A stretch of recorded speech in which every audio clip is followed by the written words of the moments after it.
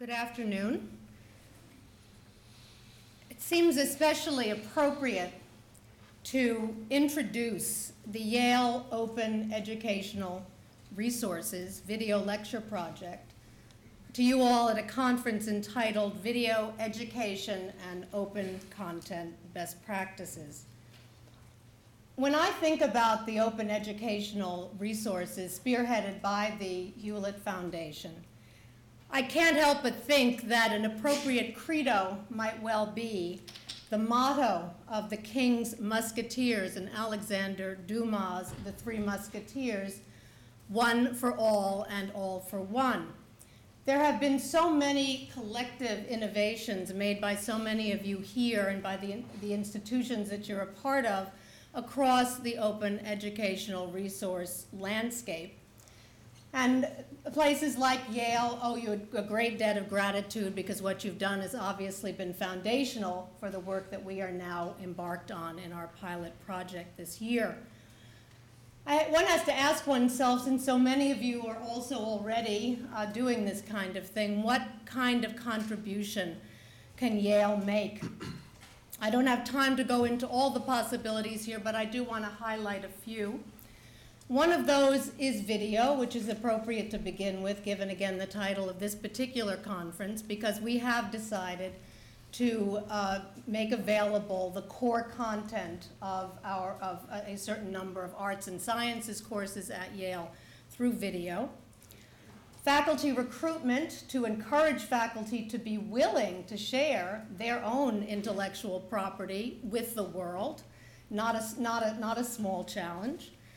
The IP issues that so many of you have already addressed today, and no particular reason for me to go into them in detail here, but especially for courses in the humanities and in the arts, this is an enormous challenge for us, and we have a variety of strategies that we're thinking about, including using our own collections or materials owned by faculty to make this easier as we move forward.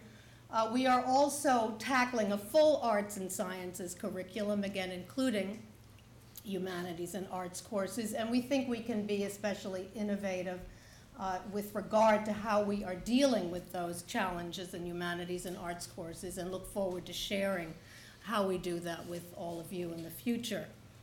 But rounding the circle, to begin where I already began on this, to come back again to where I began on this particular slide, is at the end of the day, the question is, and so many of you have already addressed it this morning, what can we all do as one, and how do our projects work with each other's long term? With regard to Yale, again, as so many of you, we are looking at the whole question of the confluence of content and medium. The primacy of teaching in the Yale classroom and beyond the university gateways aligns extremely well with the aims of the Hewlett-sponsored open educational resources. Reaching beyond the university to make Yale teaching assets more accessible also dovetails extremely well with Yale globalization overall. And we believe when we began this project, we continue to believe, and I hope we will continue to believe thereafter, that video is the optimum vehicle for delivering this content globally. With regard to introducing today the Yale Open Educational Resources Video Lecture Project, again, we are in our pilot year. We began this project on around July 1st. We are producing 7 courses this year, 3 in the fall, 3 in the spring, across the curriculum of the university. Of Yale College at least, and our goal over the next several years is to open the Yale classroom worldwide and free over the internet through a curriculum of 36 Yale College courses produced by Yale's Center for Media Instruction and Innovation and surrounded with the kind of rich array of open courseware elements that MIT and others have already developed. And I show you a view, obviously, into one of those classrooms that we intend to open up here. Given the topic of this particular conference, it's important for me to ask here, as we have been asking ourselves in the course of this past year. Why video? Why have we chosen to use video to the extent that we are in this project? And I would give, there are many more, but I would give 3 primary reasons. First of all, the person. We believe that video allows us to go beyond the syllabus by featuring the real professor and his or her unique pedagogical approach and how educational materials can be variously presented and interpreted, because obviously each faculty member is unique in terms of his or her personality, in terms of how he or she confronts the material, and how he or she presents the material to the classroom and beyond the classroom. Secondly, the place. We think that video allows us to open the live college classroom and share worldwide the true wonderment of teaching and learning. Third, the learning process itself, facilitate widespread auditing of full courses online, accessible through a variety of options, video, audio, and text transcriptions, all of which we are providing for all of these courses. And by so doing, to underscore that learning is not only about accessing instantaneous information, which I think an awful lot of students think it's what it's about these days to a certain extent, because that information is so easily accessible and so instantaneous, but to remind them that there's more to education than that, to teaching and learning than that. It is also about a more gradual intellectual evolution, which we think becomes very clear as one makes one's way through these courses, through these lectures. And lastly, the creative remix that so many of you have commented about today, that video can also help us emphasize that one can go beyond auditing and actively interact with the content of a full course, picking and choosing what to view and what to use and remix in another context. With regard to best practices, I want to focus here just on content, although if you have any questions about the production side, my colleague Paul Lawrence, who heads Yale CMI2, is here. But it seems to me when one thinks about the content, best practices content, the element of choice looms large. Because when any of us embark on projects like this, we have to think about a wide variety of things, and we have to make a selection among them. One of these, of course, I'll just isolate a few here. One of these is the building of a curriculum. How does one go about building a stable of materials, of course materials, to share worldwide? What subjects do you choose to emphasize? Which faculty do you turn to present these for you? Video quality, the whole question of video quality. How important is the quality of the video itself? It's more expensive to produce higher quality video. How important is it to have the very highest quality video when you are filming in a classroom and then sharing that again more globally?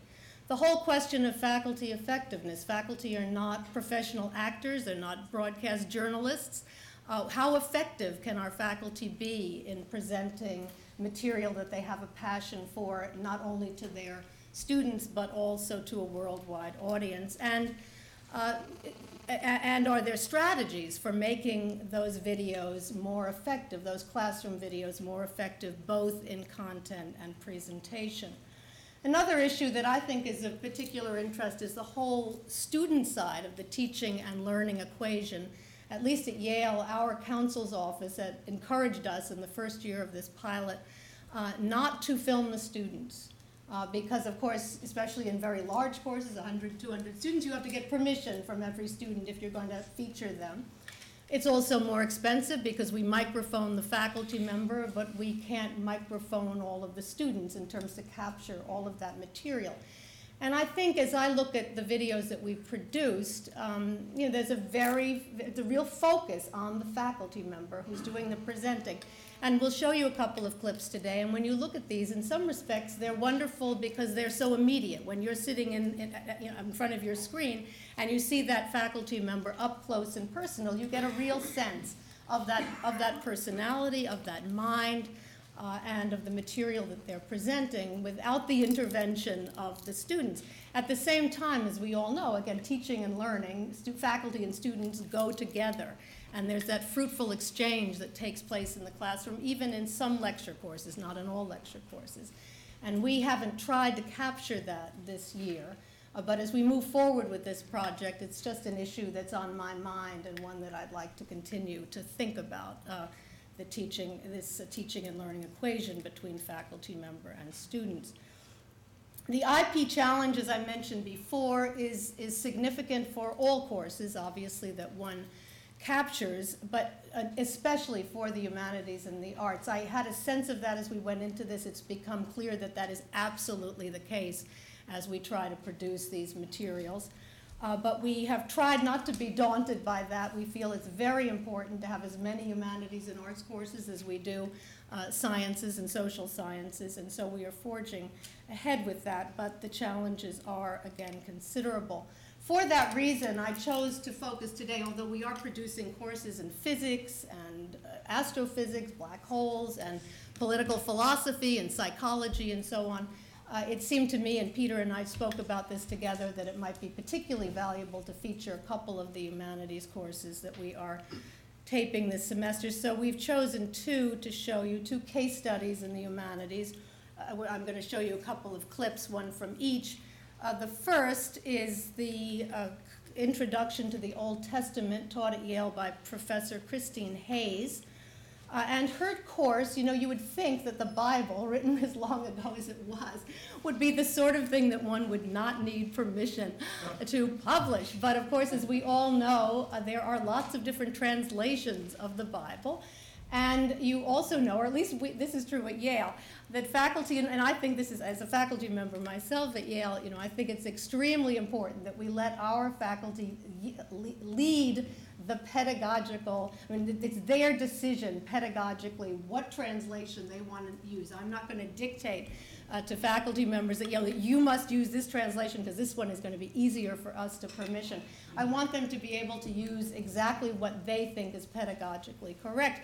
So in the case of Chris Hayes, she happened to have chosen a translation of the Bible that's one of the more difficult ones to permission. So we have, you know, a significant permissioning challenge with this course. We are working hard at it. We want to do it in the Creative Commons way, and we also want to do it without having to pay anything significant, if anything at all, for the materials. And it's actually, the conversations have been ongoing, and they're going well. But this is a case of a humanities course, again, where there's quite a lot of quoting, and I've chosen in particular a clip where she talks about Jonah and the whale, she talks about Nineveh, but she also has a fairly significant quotation on sackcloth. And I just want to contrast that with Shelley Kagan's course, Professor Shelley Kagan, who's in the philosophy department at Yale and has two extraordinary courses. One is called Life and one is called Death. And we are capturing his course on death and the issues that arise, as I mentioned here, when we confront our own mortality. He focuses in the clip that I'm going to show you on the Cartesian argument that the mind is a separate entity from the body. And he talks about Descartes. But Shelley Kagan, unlike Chris Hayes, he engages with this material, but he doesn't quote extensively from it, which has, of course, been wonderful from our point of view, because it's much less of a challenge for us to film and to reveal this extraordinary course. So let me show you just, let me see if I can click from here, I think I can, to these two clips and share with you really the first viewing beyond a few of us at the university of the clips from the Yale classroom. In any event, in response to Jonah's prayer, God orders the fish to spew Jonah out onto dry land. In chapter 3, Jonah gets his second chance. God calls him again, and in contrast to his first response, this time Jonah sets out for Nineveh at once, and he proclaims God's message. In 40 days, Nineveh will be overthrown. And then comes the shocking element in the story. Chapter 3, verses 5 to 10. The people of Nineveh believed God. They proclaimed a fast, and great and small alike put on sackcloth. And when the news reached the king of Nineveh, he rose from his throne, took off his robe, put on sackcloth, and sat in ashes. And he had the word cried through Nineveh, By decree of the king and his nobles, no man or beast of flock or herd shall taste anything. They shall not graze, and they shall not drink water.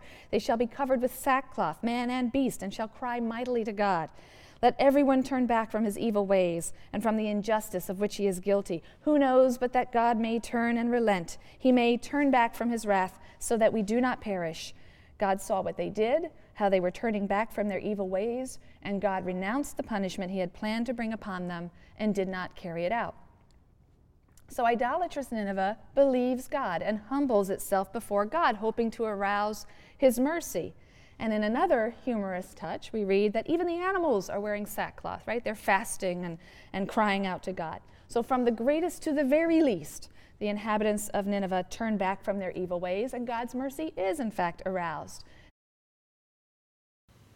That's one, and then I'd like to turn to Shelley Kagan, and you'll see also from these what we all know, which is how different faculty can be in terms of, again, their personalities, their approach to their material, and the way that they choose to present. Try to imagine my mind, says Descartes, without my body. Easy. From which it follows that my mind and my body must not be one thing. They must, in fact, be two things. That's why it's possible to imagine the one without the other. So this Cartesian argument seems to show us that the mind is something separate from, distinct from, not reducible to, not just a way of talking about my body. So it's got to be something extra above and beyond my body. It's a soul. That's what Descartes argued. And as I say, to this day, philosophers disagree about whether this argument works or not. I don't think it does work, and in a second I'll give you a counterexample. And then, having given the counterexample, that is to say, what I'm going to give is an example of an argument just like it, or at least an argument that seems to be just like it, where we can pretty easily see that that argument doesn't work, and so something must go wrong with Descartes' argument as well. Thank you.